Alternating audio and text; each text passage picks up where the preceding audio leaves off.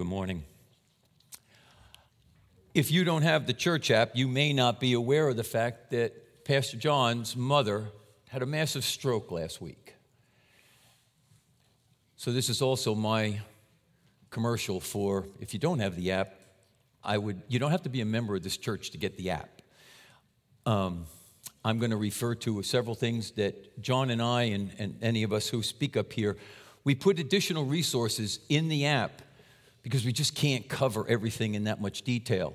And this week in particular, I've got several. And one of the things that I wanted to share with you is that Sherry and I, in the last couple of weeks, Amazon Prime, if you have Amazon Prime, you have access to certain movies. And this one will cost you a little bit of money, but I think it's worth it. It's called C.S. Lewis, The Most Reluctant Convert. It's about 75 minutes, and it's worth every minute of it as far as I'm concerned. I feel in many ways I share an awful lot of what C.S. Lewis went through in his journey to coming to faith, and I highly recommend that. Getting back to John's mom, we get prayer requests, and I just want to let you know that John is still in West Virginia. Hi, John, if you're watching.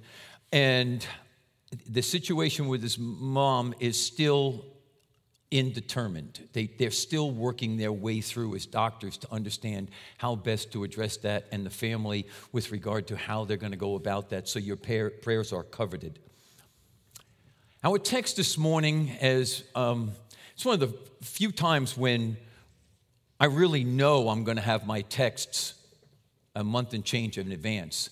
The work that Mitch and the staff did to put together the resources that you guys have had, I knew what my text was going to be a month and a half ago, even when I preached the last time.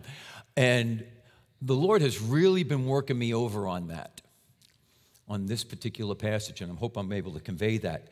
Because John MacArthur has divided Philippians 3 into two specific warnings.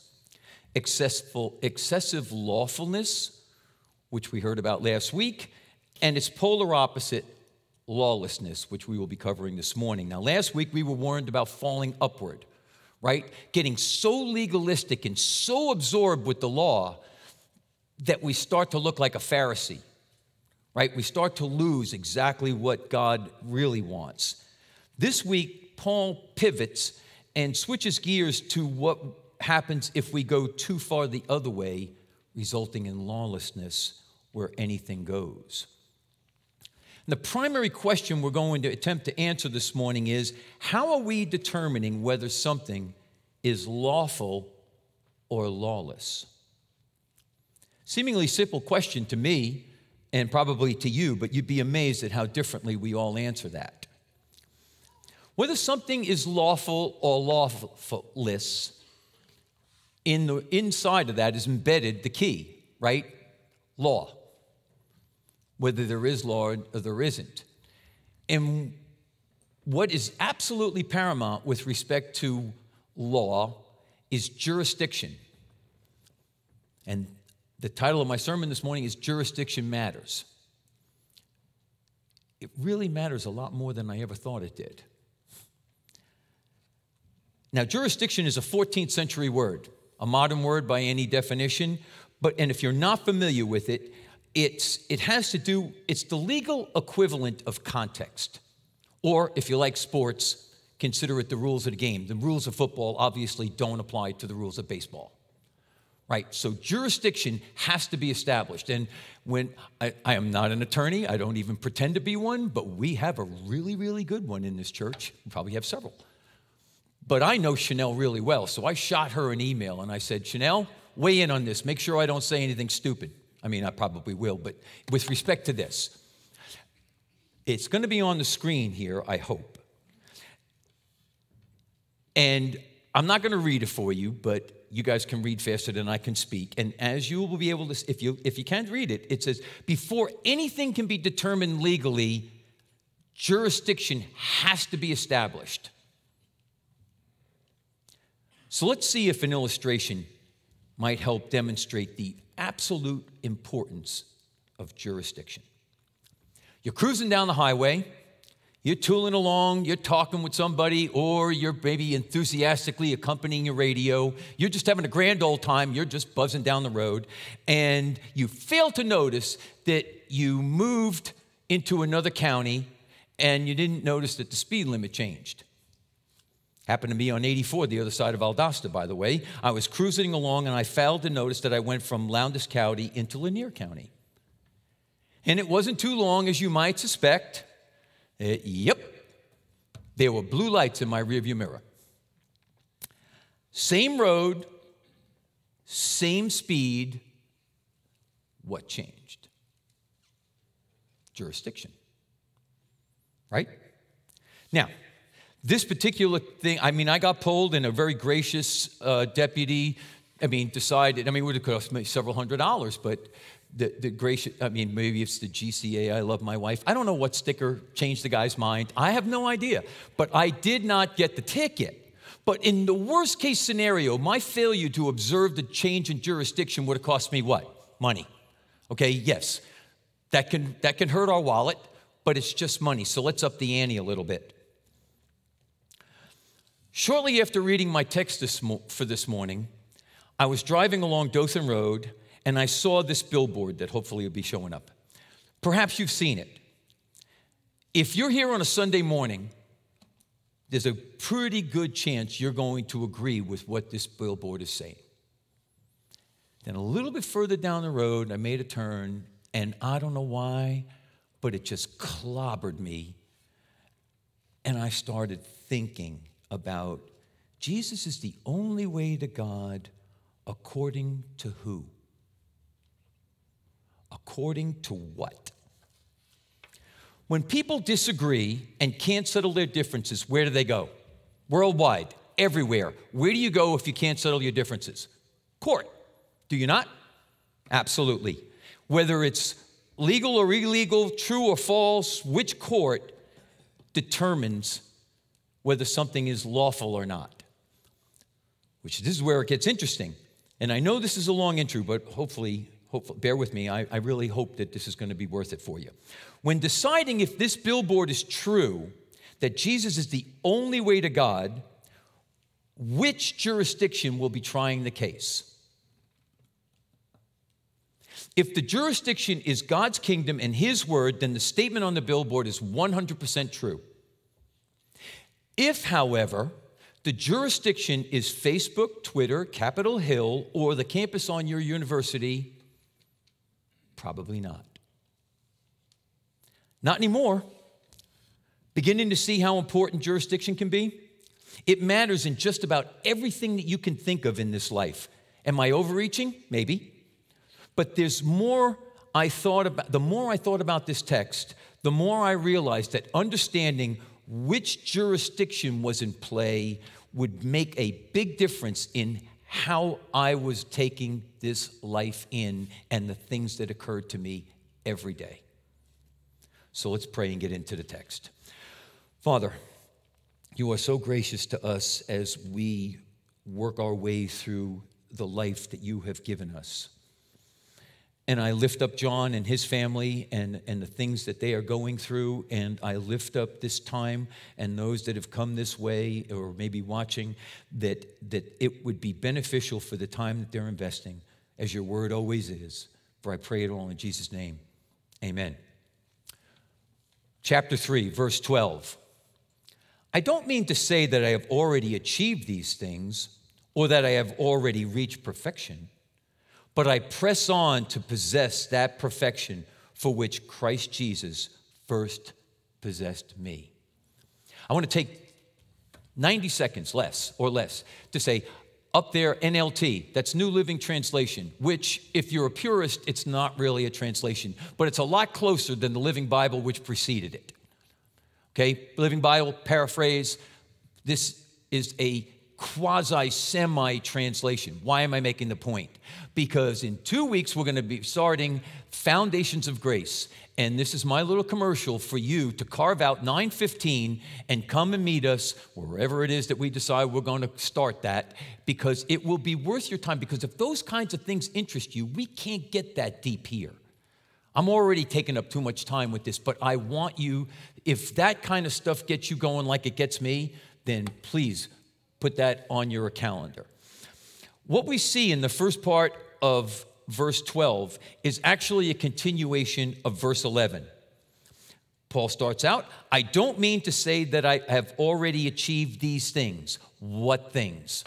It's kind of like a therefore. You got to look back a little bit to actually know. We kind of helicoptered in here in verse 12. You got to look back a little bit. And that he's talking about here is the resurrection from the dead. That was in verse 11. He hasn't achieved that yet. Or that he has reached perfection. Another word for perfection found in some of your translations is maturity. So he knows he's still coming up short. This is Paul we're talking about here. And he's pressing on to possess a more perfect maturity. The maturity that Jesus first possessed for him and wants to give him. Wants to give him. This is really great advice. Not just for him, but for us, you, me as well. Paul wants his readers to realize that maturing in their faith is an ongoing battle. It's a struggle to be more willing to let Jesus be in control of your life, to take on his righteousness. So this is a good time. I haven't used this in a long time, so some of you are newer to grace. We're going to talk about faith walk. Maturing in your faith requires humility. Trusting in Jesus and the Spirit, the Holy Spirit, more than yourself requires humility. Actually, it demands it. Now, this is antithetical to everything I was ever taught growing up. Absolutely. I was taught that you had to work hard for everything. It was up to you. That you should rely on no one. You should trust very sparingly. And I'm here to tell you, this is not a stellar preparation for humility. Or trusting in a spirit that you can neither touch or see.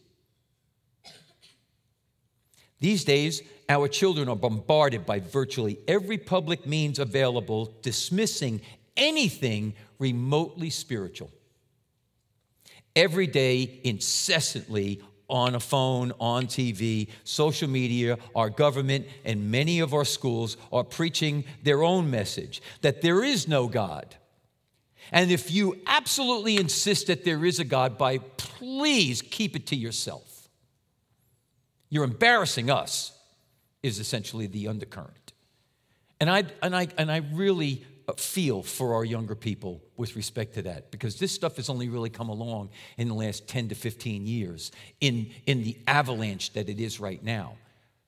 But the distinction that I'm trying to draw here is that it's certainly 50 years separating my youth from today's youth, no question about that.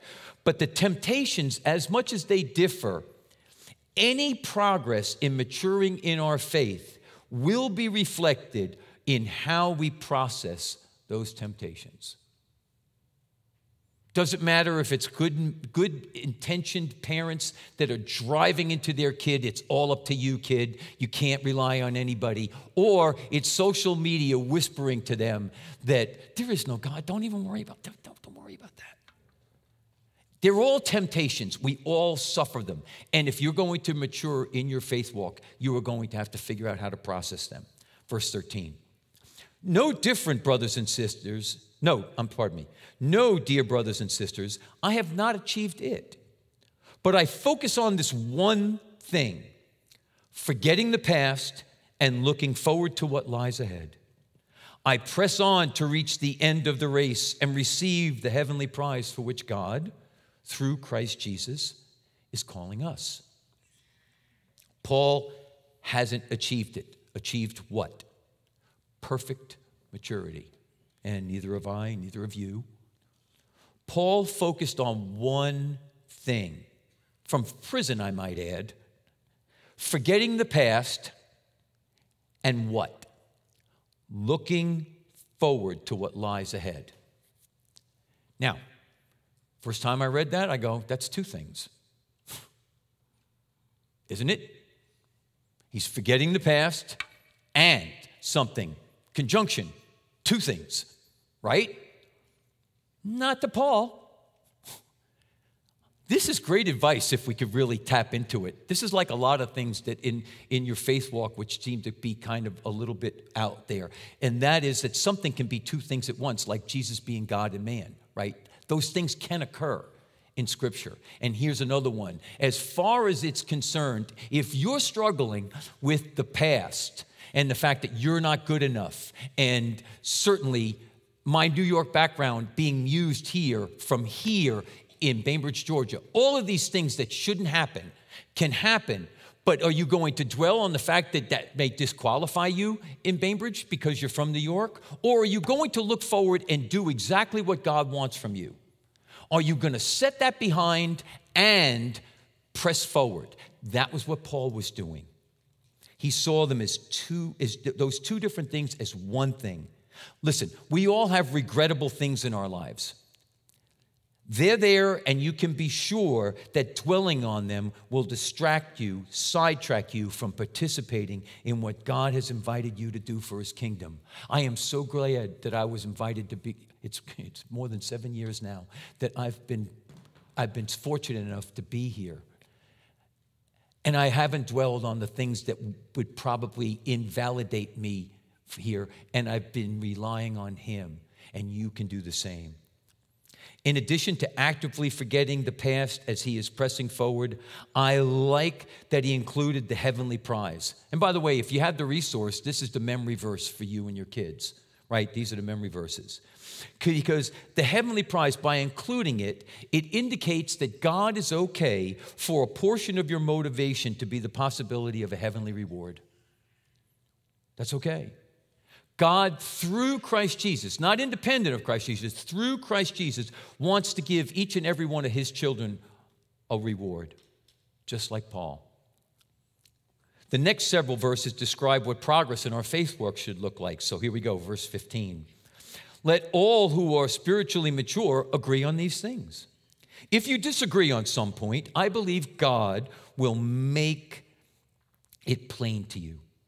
But we must hold on to the progress that we have already made. Dear brothers and sisters, pattern your lives after mine and learn from those who follow my example. First off, Paul is trusting God to clear up minor differences. We here at Grace have a theological bullseye. There's certain things that really are not negotiable, like Ephesians 2, 8, 9, and 10. Sorry, if we can't agree on that, we're not going to agree on anything, okay? But beyond that, there needs to be some graciousness. We need to understand that everything isn't absolute. Paul is counting on God to help everyone work out their differences when they can't agree. They shouldn't be going into court. That's another passage. We don't have time to go chase that. But not just them, but us. If we have differences with our brothers and sisters, remember God was gracious enough to you that while you were yet a sinner, He extended His hand down to you and accepted you with all of your objections, just like C.S. Lewis and me. So be gracious when you find yourself not necessarily agreeing with a brother or a sister. I also love verse 16. Maturing in our faith includes progress. I had a kid working for me at one time. Boy, he was annoying. But I will tell you, God used him mightily in my business. And whenever we were facing difficulties in the projects that we were working on, he would say, trust progress. But what are you measuring your progress on? There's the rub. Right? You got to be careful of what you're using to measure your spiritual maturity. It may not necessarily be the source that you're using. Be careful. Seek out people who are trying to imitate Paul, people who are living their lives according to the faith that God has revealed in His Word. So trust progress and desire more progress. Live your life imitating Paul.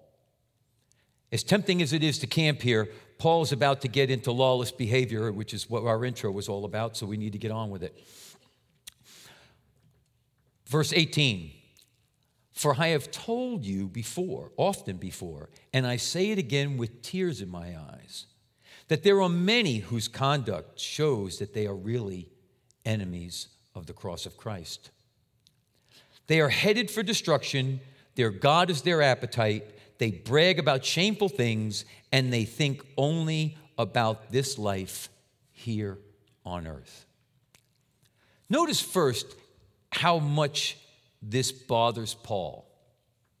We could all imitate Paul a little bit better in this area, could we not? Being brokenhearted for people, professing believers that have gone off the path. Then he clarifies that enemies of the cross of Christ are those who think only about life here on earth.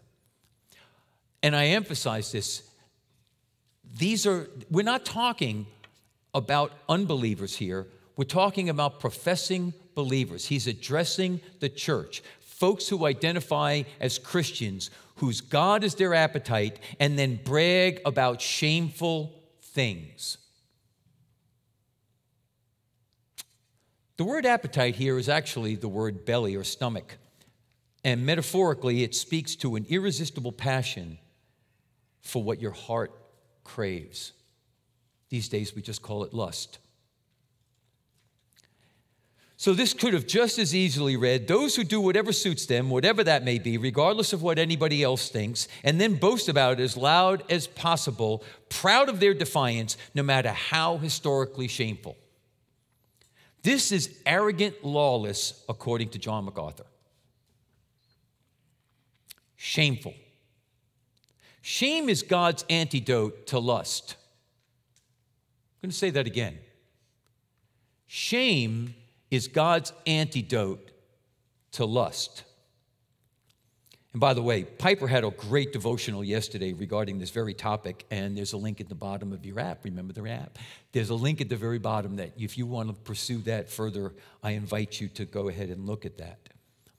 But Paul presumes his readers understand the importance of shame. His readers may have, but I no longer believe that assumption is valid. The word shame has been under attack my entire life. Google shame and you will see what I mean.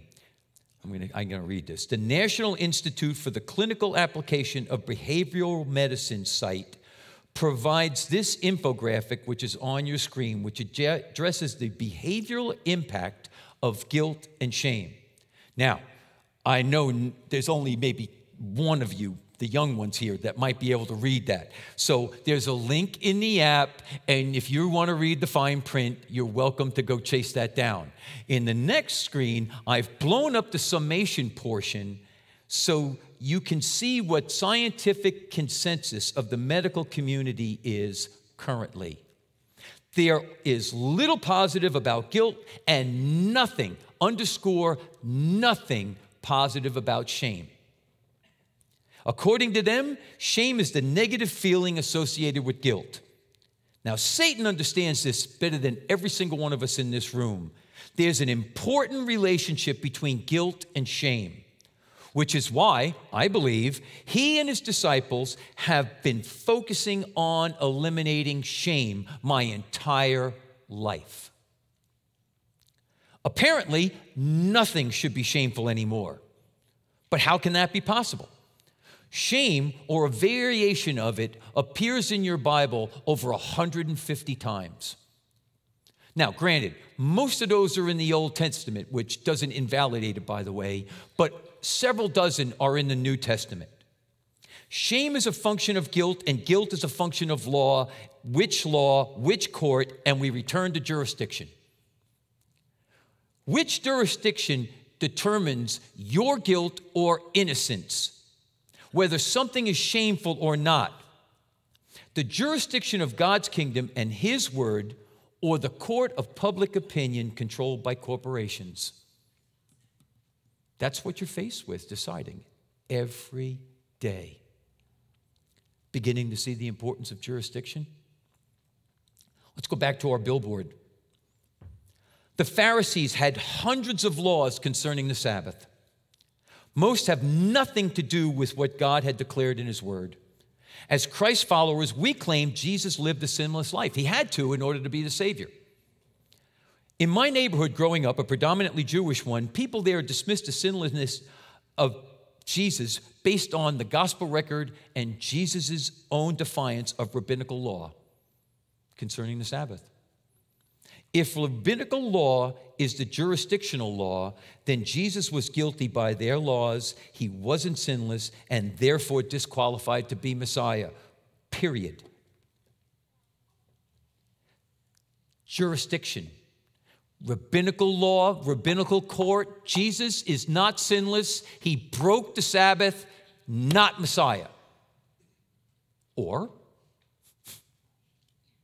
heavenly law, God's word, as he put it, not as humans have manipulated it. Not just the Pharisees and the Jews in the Old Testament. We've been doing it as the church for 2,000 years. Kind of, wedging a little bit. Really, do we need to sing about the blood? That's kind of nasty and ugly and ooh. And so we keep deciding that we need to help God out. And I'm here to tell you, stick with what God has written in his word, and you will be a lot better off in maturing in your faith. It'll be a lot less of a struggle. We are watching jurisdictional importance play out every day of our lives right before our very eyes. Do you think jurisdiction matters right now to Brittany Griner? We Christians often look as ridiculous as she does when we're applying heavenly jurisdictions to worldly courts. Paul is warning the church here to be mindful of their lusts, and if you feel shame, be sure that the guilt that led to the shame you're feeling is legitimate guilt. I'm going to say that again, because shame is agnostic. Shame is an actual term that results from being guilty. Guilty of what? Breaking some law. Is the shame that you're feeling right now regarding something related to a guilt that is legitimate? It's a reasonable question. Stick with me. We're going to read verse 20. And I'm going to see if I can clear this up. We are citizens of heaven, where the Lord Jesus Christ lives, and we are eagerly waiting for him to return as our Savior. We are citizens of heaven. But you say, I'm a citizen of the United States. Well, here it is. The second you accepted Jesus Christ as your Savior, you have dual citizenship. It's not just Viviana, who might still be a citizen in Mexico. You have dual citizenship, and it's important to understand the ramifications of that. Viviana can't expect the laws in the United States to be the same as Mexico or vice versa. She doesn't. She's a smart woman. You can't expect the laws of heavenly laws that are pertaining to where Jesus lives and what that amounts to, and expect the laws that are here in the United States or in corporate cultures to be anywhere the same. Paul is telling the Philippians, base your behavior on the laws of your heavenly citizenship. Heavenly laws, understanding that as citizens of heaven, your guilt or shame or innocence are not based on what may or may not be illegal or acceptable anywhere on earth. Let that sink in, because I truly wish somebody would have told me that 40 years ago. I'd go for 20 or 10. My guilt or shame in God's eyes are determined solely by his laws, period. They're defined by his word, his jurisdiction, period. This is the only legitimate guilt and shame that exists.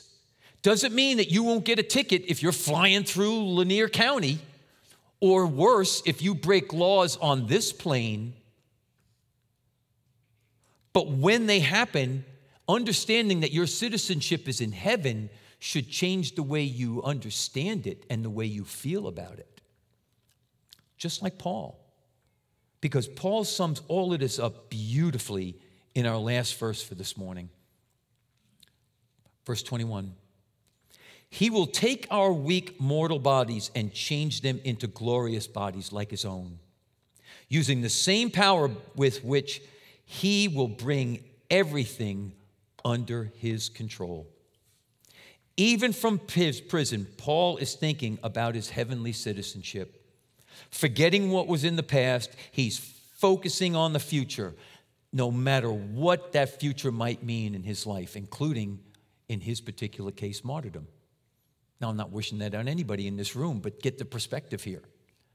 That's what Paul is telling the Philippians. If you have accepted Jesus Christ as your Savior, I've said this already, this is not your home.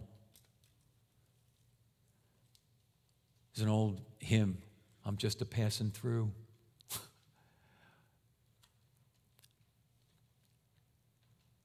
We are to eagerly anticipate his return and let him help us to be less concerned about all the crappy things that are going on in this life. Many of you know I have not watched the news in over 6 years.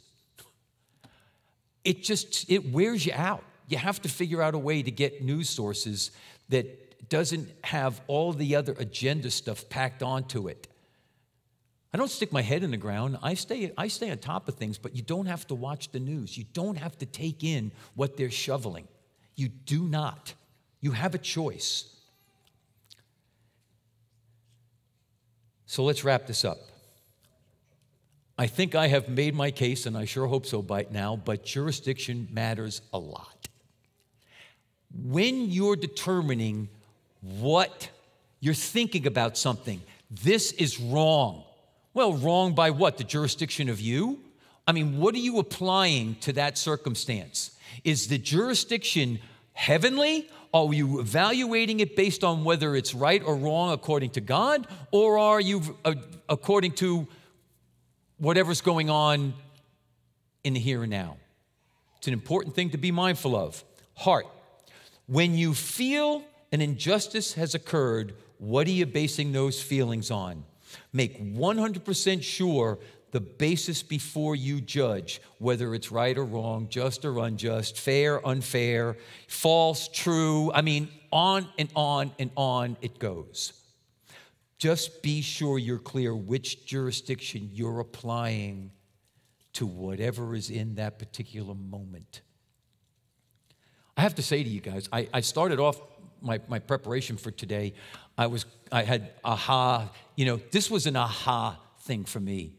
If Spencer were here, we talked about aha moment, when your salvation became an aha moment, like, oh my gosh, you mean that's what salvation is? If you're saved, it may not have been eye-opening, cloud-separating, all the rest of it. It may have been subtle, but it happened. You actually came to an understanding of what that was. If you let it, this can change how you feel about all the stuff that's going on in your life.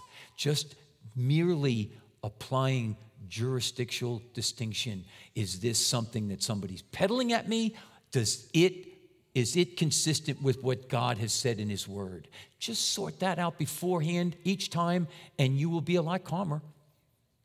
You'll be a lot less annoyed about everything. I should be saying that to me, really. Hands. Live like Paul. He was in prison here when he wrote this. That to me, I've said it several times, that really kept coming back to me. My son is very good at saying, Dad, you got a lot of first world problems. We do, every one of us. A lot of the things that trouble us are probably not that troublesome. What we mostly have is a failure of perspective, where we've chosen to be in that moment and we're not thinking clearly.